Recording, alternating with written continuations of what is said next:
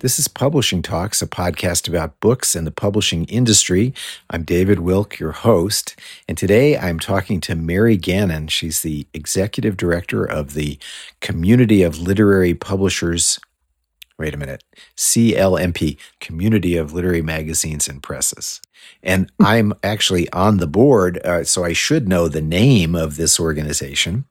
But it is always, plus once upon a time it was called CCLM, and it's been kind of different identities over the years. But CLMP, which you run, Mary, is now in excess of 50 years old. It's a tremendously important and valuable organization to the literary community.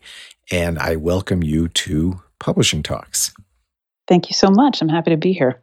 So, usually, as I've mentioned to you in these conversations, often it's about the history of publishing, or it's about technology and how it's affecting publishing and what the future might bring. Today, because we are in the midst of the pandemic, we're going to be talking about both the history of independent publishing, literary magazines and presses, about your work, past and present, but also kind of try to figure out what is actually happening in this period, and kind of crucially what it means for independent publishing, because I think this is not an easy time for anyone, but not really in particular. It's going to be a difficult time for nonprofit and independent literary organizations that are not commercial. So before we talk about that, I just thought it would be good to introduce you and give you a chance to talk about how you got to become the executive director of CLMP. So maybe you could talk just briefly about your own experience in writing and publishing. Sure, I'd be happy to. Let's see, I moved to New York in 1995 after attending graduate school in creative writing at Arizona State University, studying poetry. And at that point, I was interested in getting into publishing, which is why I moved to New York. And I got a job working at Poets and Writers, another literary nonprofit organization in New York City, whose mission is to support writers, which makes sense from the name of it.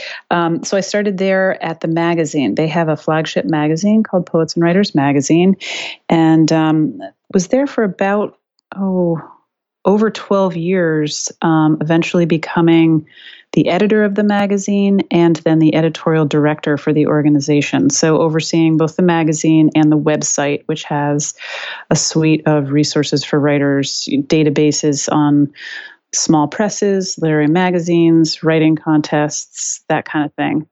And I loved that work. I loved working for Poets and Writers, and sort of executing the mission of the organization through both the publication of the magazine and the resources that the website offered. But I was also interested in pursuing nonprofit administration. And so from there, I moved to the Academy of American Poets, which is another nonprofit literary organization, a national organization, again, located in New York, whose mission is to support poets and to sort of expand the audience for poetry in our country and beyond. So I was there for about 5 years as the associate director / director of content. And they have a membership magazine there called American Poets. So I oversaw that. And then also their website, which is a really highly trafficked website. It has a huge repository of poems that people can find, as well as they have an education program as well, where they try to provide resources for teachers to bring poetry into the classroom. So I oversaw that as well. And then when the job at CLMP opened up, it seemed like the perfect opportunity to kind of marry both of those experiences, working experiences, and to return a little bit more to the publishing side of things. So I was really excited about the opportunity and joined CLMP almost 2 years ago. And it's been great so far. Well, and you've done well from what I can tell. I think you've done a really good job. I assume you're still writing as well.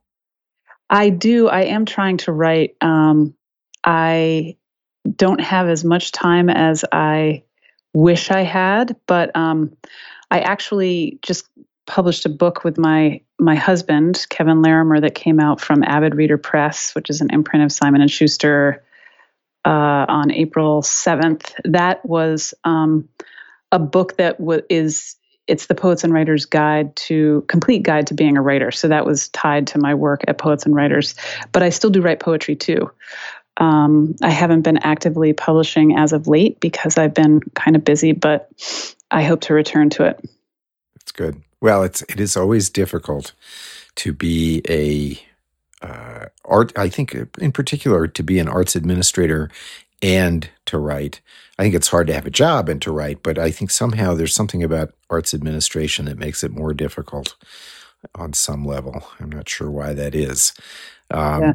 But so let's talk a little bit about CLMP. Now, I did, some years ago, I interviewed your predecessor, Jeffrey Leppendorf, who was the director of CLMP for a number of years, and he talked about the history of the organization. My history with it also goes back a really long way to the early 70s. It's an organization I doubt that people outside of the nonprofit literary world or the independent publishing literary world know very much about. Although, in New York, I think because of its efforts over the last 15 or 20 years to fundraise and increase its awareness in the larger publishing community, I think people in publishing know about it. But it is essentially maybe you should talk about it, but it's, one of the only organizations that's literally dedicated to supporting independent literary publishers. That's right. Yeah, I think maybe it is the only one. There are other trade organizations that support publishers, but literary magazines and independent literary presses are really the community that we focus on. And yeah, the organization, its mission is to help our publishers, our community work better. Because such an essential part of the literary publishing ecosystem. I mean, literary magazines and small presses are usually the place where some of our most important writers first find a home for their work. They're dedicated because they're mission driven and not, because they're mission driven, they're dedicated to the work of making sure that a diverse array of voices are brought forth into the world, into the culture at large. And, without them, I feel like writers wouldn't have the same kind of platform for launching their careers and sustaining their careers, and literature in general would be not as strong in our country. But CLMP,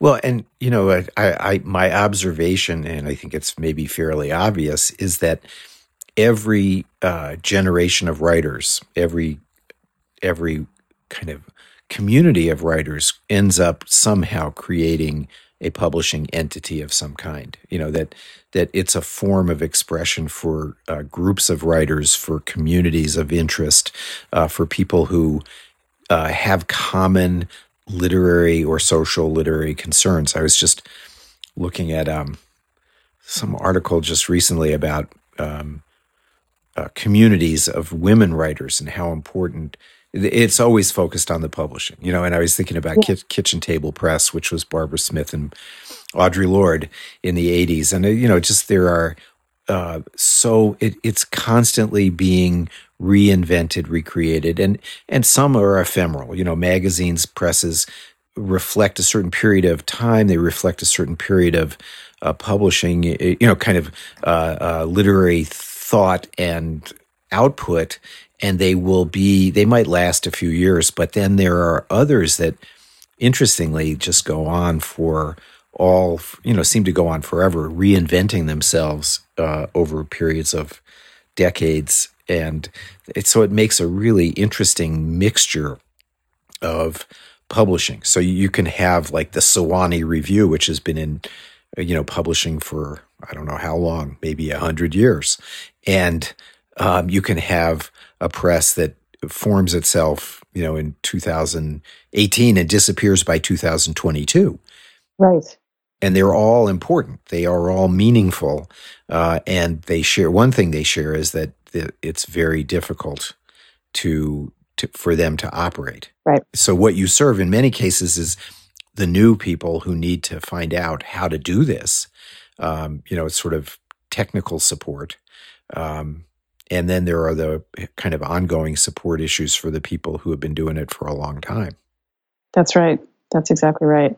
It's funny, I was recently on a panel with Jamia Wilson, who's the executive director of the Feminist Press, and she was talking about that very thing. They're celebrating their 50th anniversary this year, and when the press was first launched, the idea was that it wouldn't have to go on for forever, certainly not 50 years. It would just be this initiative that would, through its mission, make sure that the work of women writers had a platform, and that the idea was that once that happened, they would be integrated into the rest of publishing in a substantial way. But here we are 50 years later, and the publisher Feminist Press is still as essential as it was then. Right, and it has a role to perform.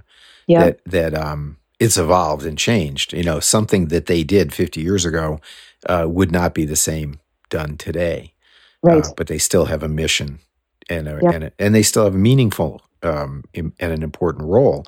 Now, and in many ways, it's other things have changed too. I think literary magazines, many of them in the 60s, 70s, 80s were produced using technology that doesn't exist anymore. Many of them printed in kind of magazine formats that don't exist anymore or don't have a commercial place anymore. It's interesting to me in a lot of ways that publishing is a combination of technology and art, in the sense that what is a magazine or what is a book is based on what paper will fit onto a printing press, and how books are actually built and shaped is a function of technology that that has proven to work for human beings to read. And what we have, one of the things that we've talked about in this series of conversations I've had with people has been the evolving technology and of printing and publishing, but also the those things that last, the ways that people interact with a machine and with a book as a machine, or digital or print, doesn't matter. All of that is changing. But one of the things that has really changed a lot is the ability for printed books and magazines to actually be found and purchased by readers. In a way, it's a circularity or a cycle of in this, is that precisely the problem that existed in 1974 or 75 for a literary magazine, which was finding shelf space and a place where you could be found by readers, exists again today. Right. So a lot of the magazines that you serve and work with are purely digital. They have no print form. That's something that didn't exist, obviously, in the past. I think probably that's less true of literary book publishers, that there are fewer pure digital book publishers than there are magazines, I think. Yes. Yeah, And I think that's true. You would know that. But I think the issues are still, for a digital publication, you still have visibility problems. How can you be found? The vastness of the internet is, kind of the obverse problem of the narrowness of shelf space available for print objects. They have infinite shelf space online, but that poses its own set of problems, which is discoverability. and commercial. How do you make it? How do you sell things in an environment which lends itself to free distribution? So, Right. these are all the problems that I think your clientele is facing in the general sense. But now we can talk about the specific difficulties created by what's happened and is happening. We're almost at the end of May, early June of 2020. So we don't even know what the literal effects of this pandemic will be to the world at large, which is the context for independent publishers, literary publishers.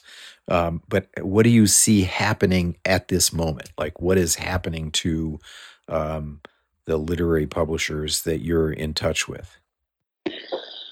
Well, let's see. Literary magazines. The good news is that in some cases, in many cases, subscriptions are stable and or have increased a little bit as people are finding themselves sheltering in place and looking for things to read.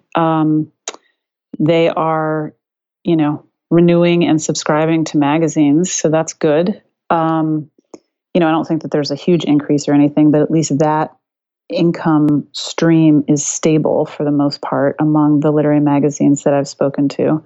But every other income stream for literary magazines obviously has been affected. So nonprofits who host galas or any kind of fundraising events, in-person events, all of that income stream has been affected. Advertising for high circulation magazines like the Paris Review has been affected. Magazines that are affiliated with universities and colleges are, in some cases, they've had their budgets cut because obviously universities and colleges are also having to cut their overall budgets and have had,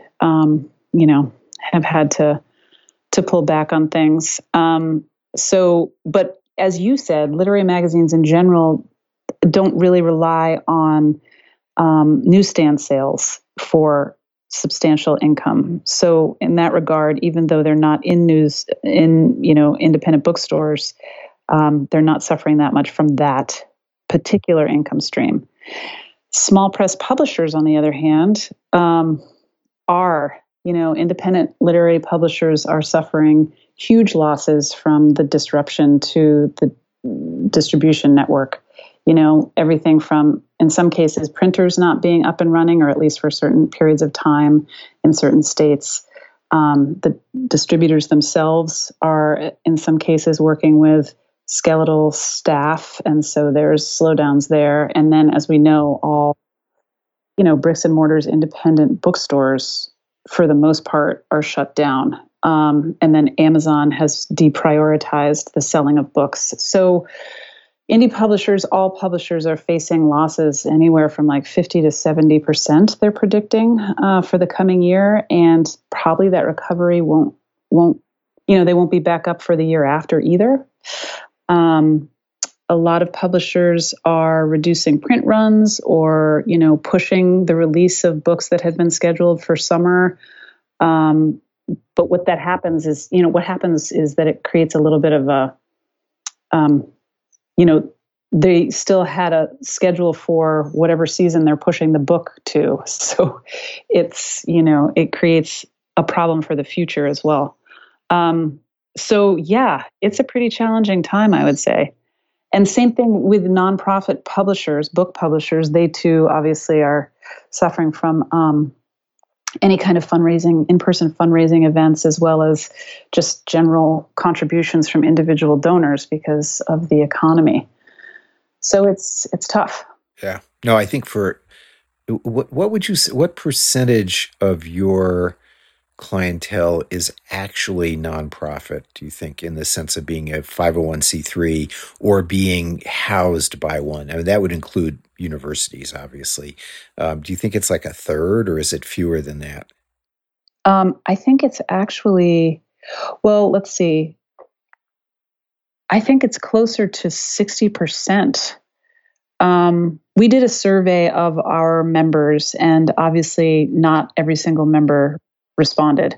But of about, let's see, it was 177 respondents, 54% are nonprofits. Okay. Well, that's more than I thought. So that's a problem because clearly, as you know, any nonprofit, including CLMP, has to face the difficulty of, whatever the percentage is, 25 or 30% unemployment, however long that's going to last. The people who might give you money might themselves not have money to give. But also, if people are giving money, they're going to be asked and want to give it to food banks and organizations that serve immediate human needs. Not to say that reading and art are not immediate human needs, but I think food and shelter are the things that a lot of people feel the necessity to donate to. Exactly. And it's harder, I think, for a nonprofit literary organization to raise its hand and say, could you support me too? Although everyone, I'm getting a million solicitations from nonprofits of every stripe in the world. Everyone is asking for money, and everyone knows that they're competing with the kinds of charities that absolutely are crucial to the survival of human beings on a meat and potato. Well, meat is not the right word, but food and shelter. People. Yep. You just feel like, dare I ask for $100 when the person on the receiving end of that plea may say, I've only got $100 to give, and it's got to go to the food bank, or it's got to go to this homeless shelter, or it's got to go to this women's shelter for women who are trying to escape abuse. So I think that this is going to be a real problem for the nonprofit world for the year and for beyond, because we have no clue how long that'll last. That's and at the same time, the double whammy is sales are going to be hugely affected by this. Yep.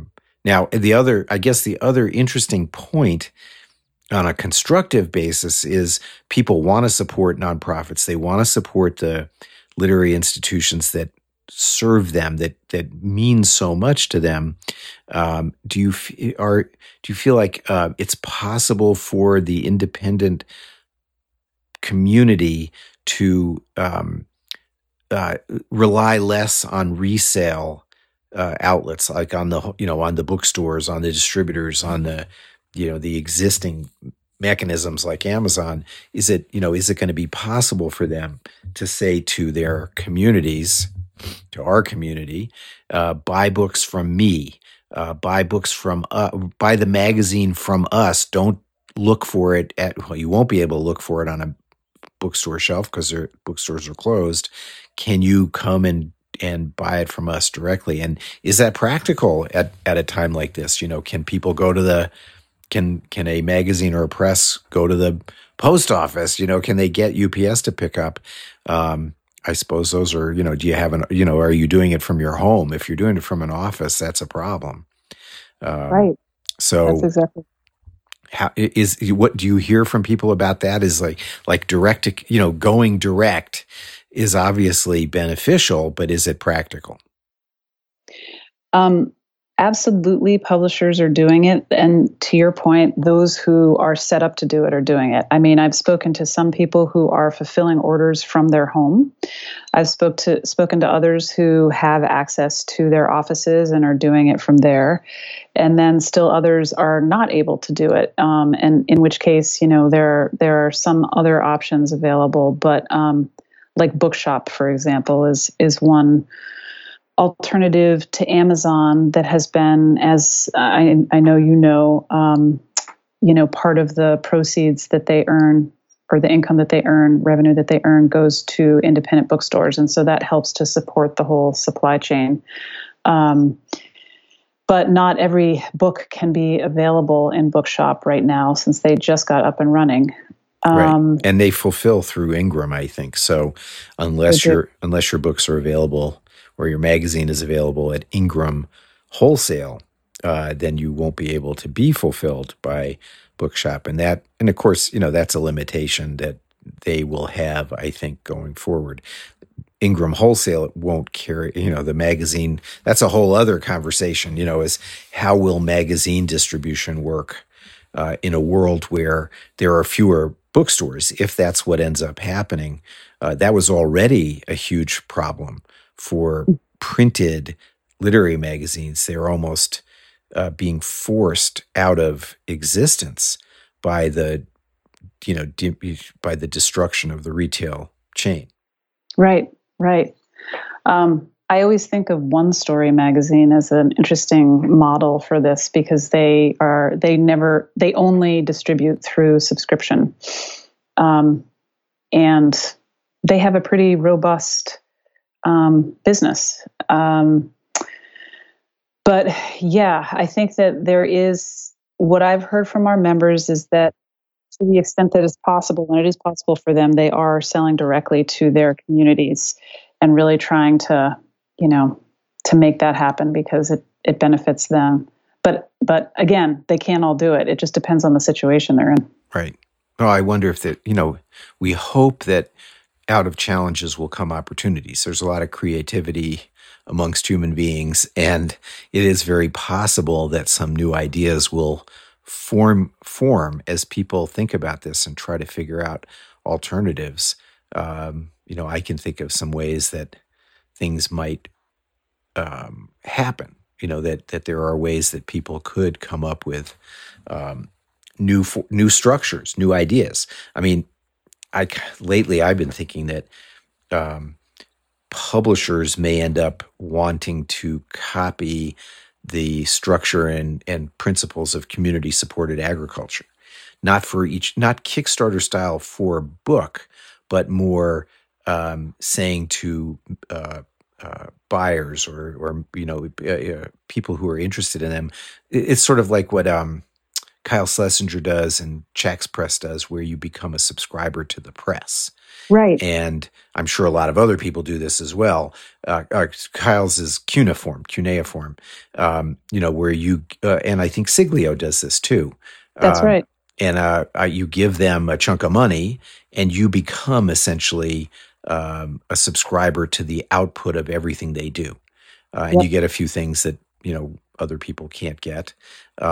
I think that formulation may become more and more important. It's sort of like harkens back to a model that I think existed in the 18th century, where a lot of publishing was done by subscription. Yeah, you'd send out a prospectus, and the community that had enough money and cared about your ideas enough would supply you with the money to do what you needed to do.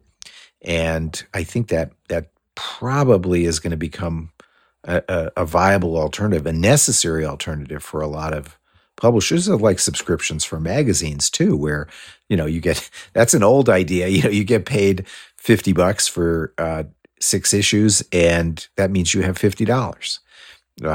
You're able to produce your magazine. Mm-hmm. Mm-hmm. So I think, nothing is new really, but I think all of these ideas are going to start percolating because you'll have there's no other choice. And people really do need readers, writers. We all need literary magazines. We need literary publishers.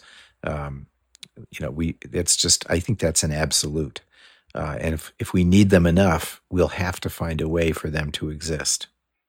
Absolutely. I agree wholeheartedly. I just got my package from Siglio Press last week, actually, and they do have a great model. As you say, you become an advocate, and it's a subscription. And when they're, they send you their new releases when they're available, plus some of their beautiful ephemera that they do. So it's a great model, and it's something that I feel has more relevance right now because of our situation. I think that, you see it in other arenas as well. People aren't ordering things from, say, Amazon right now. They're, finding ways to get things delivered to their home directly from whomever it is that's producing them, which is kind of exciting. I know that there's a couple of other magazines too that have just I think Fence, for example, Fence magazine is one that decided to stop working with a distributor and just sell directly to its community. And I agree. I think that it is a model that could work. The other thing I just would say is that another positive that has come out of this situation is the range of programs and initiatives that a lot of literary magazines and publishers are offering to readers at this time, as well as the kind of collaborative spirit that's happening. I mean, CLMP is having biweekly meetings with its members, and the idea generation and just sharing information and trying to leverage resources. That's something that's always happened, but it's happening in a much more productive way, I guess, right now because of the situation that we're in. Right. So I agree. I think something really good could come out of this. Do you think that there will be more kind of a sharing of ideas among publishers? I'm thinking about, there have been periods of time in the past when, and I think this is clearly a crisis like no other. I don't think that there's anything that we can look back on and say, oh, this is similar to what happened here. I don't think there is a similar time. I mean, maybe the Great Depression, on some level, could be an example, but I don't think any of us were around then, so we don't really know how people shared ideas at that time. Different ways of communicating too, but thinking about today, and given the one thing that really makes communication so different is the internet. Does that enable a level of sharing of ideas that couldn't have been possible before? And what do you feel like there will be a change in the way that community of the literal community, I don't mean the organization, but the literal community itself, will be altered by connections that are made now during this difficult period of time? People are talking to each other who might not have before.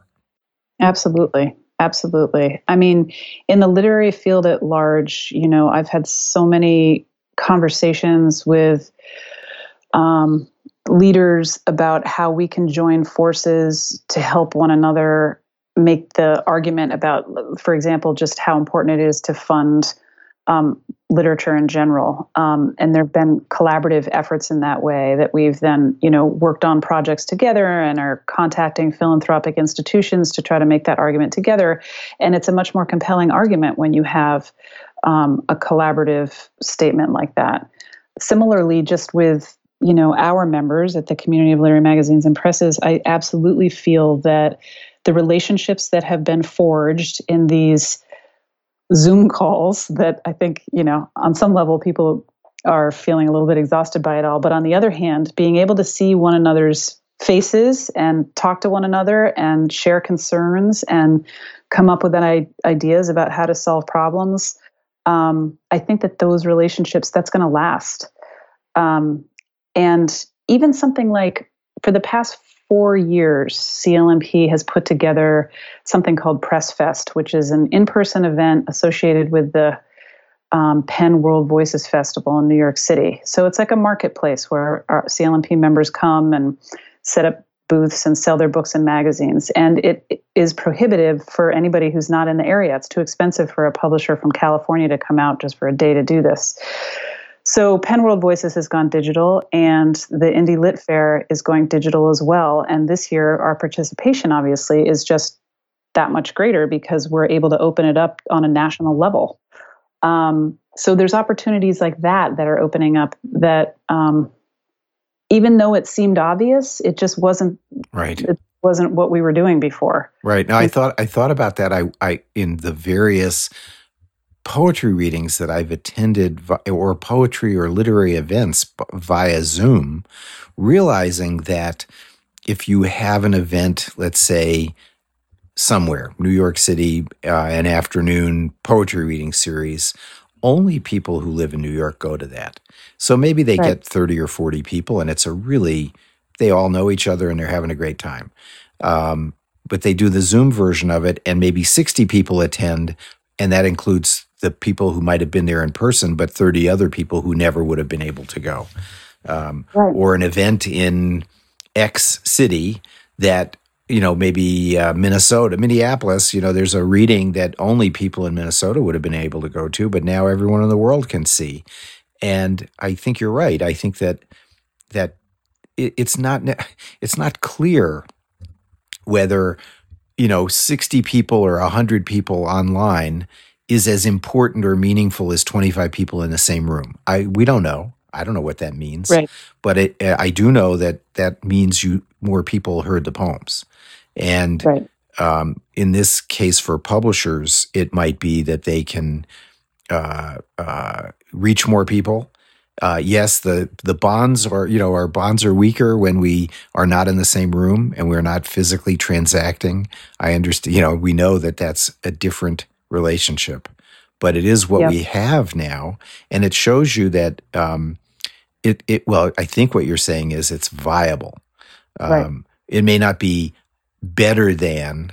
It's sort of like harkens back to the long discussions that people have had about digital reading versus print reading, listening to music on a CD, well, on a turntable versus listening to digital streaming.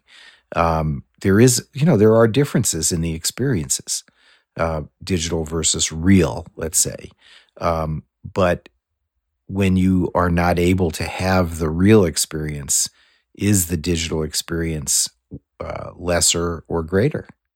Yeah. I think and in terms of being able to participate and open things up for now, I think I don't know. I mean, personally, I think there's nothing better than the in-person experience. However, I think there will be benefits from what we're doing now toward that in the future. When we can reconvene, going back to your point, there will just be sort of closer connections and relationships with one another that we'll be able to build on. Yeah. Maybe from this whole experience, Well, but there is another side to that too that I would argue, and this is complicated and maybe more than I'm not sure I really know enough to say this, but we've thought a lot about sustainability and climate change in relation to sustainability, and there's this long discussion about travel in that connection because we live in a fossil fuel driven travel world. And in a way, what the pandemic shutdown has revealed is the utter reliance we have on fossil fuels to do so much of our daily lives, and yet that we can still do so much of our daily lives without the fossil fuel enablers. But this is really tricky because if we say, well, we don't need to fly as much. Like, I think a lot of businesses are going to say, this works. We don't need to fly people from X to Y as much as we did before. We've been able to get by, and we can do, yes, Zoom meetings are not as good as face-to-face meetings. But if I have to fly you from New York to California or New York to London in order to have a meeting that's going to last 2 or 3 hours, the cost of that is massive. And people have done it because they felt that they had to. Right. It was like going to Book Expo. You go because you feel like you have to. Yeah. Now Book Expo will be online. I think for a lot of people, it's just going to be invisible. No one will go, or fewer people will go. Some people will experience it. Other people will just say, oh, it doesn't exist anymore. And physical meetings of all kinds may no longer be as possible as they were. And not being able to go for a couple of years, if it turns out to be that long, will really alter human behavior. So Yes. how does that affect, the kind of the literary world, in the sense that if we're not able to do really long travel, we can get together in our local communities. We want to be able to do that. That's really powerful. But how can we maintain the larger network of relationships that makes us citizens of the world, citizens of the country, citizens of, something larger than just this small area that we happen to inhabit? Or are we going to become more local in some Yeah, way? Yeah, I don't know. This is really something that remains to be seen. it's true. It's true. And I Um, and I worry a little bit about, like, will this snap back? Well, I don't know. Some people I've talked to think that as soon as there is a cure or a real vaccine, everyone will want to go back to doing what they did before. Um, I just don't believe that. I think this is an opportunity for something new to emerge, I hope. And, what I'm interested in is to see how that will happen with writing as a community, as a sharing of ideas. Um, the written word does not require physical presence, but so mhm. much of what supports the written word does require physical presence, um, or is helped by physical presence. Mhm. So that, I think, is going to be a really big challenge for us. I think it's true. And I'm with you. I can't imagine that we will snap back to exactly where we were before. I mean, a lot of the tech companies have already decided that they're not going to be, um, that they'll continue working remotely. Yep. And so I think there will be differences. Just on a personal level, I can think of one literary nonprofit leader who said, I'm never going back to an office. I always want to work with my dog on my lap. You know, Well, I think that, this is something that probably CLMP will have to deal with. I think also, small publishers and big publishers, anybody with an office, in particular offices in New York and other yes, cities. I've been asking publishers and people, and the businesses that relate to publishers, like, what are you going to do? And everyone that I've spoken to in publishing or outside of publishing has said, we're not going back. The office probably won't be open until the fall. And hmm when we go back, it's going to be different. That not everyone is going to be asked to come in every day. That there right, will be some people will only come in one day a week. Some people will come in two. Some people will come in three. We'll be working from home more, commuting less. We'll do more meetings with Zoom because now we know we can do that. yep, And I think that that will have a huge impact on, and it might be positive in some ways. If you're a small nonprofit like CLMP, you're paying a very large rent for an office space. Um, Maybe that's something that you can change. yep, absolutely. You may have to. hmm Although then the question is, like, where do your files go? Is everything going to? Do we have to now digitize every bit of file that we have? Like, you got to have some place where your history is. Well, that's another excellent point. It's true. It's true. And I think there is still the necessity for meeting in person around certain things. So you have to have some kind of meeting space, regardless of where it is, Right. even if it's temporary.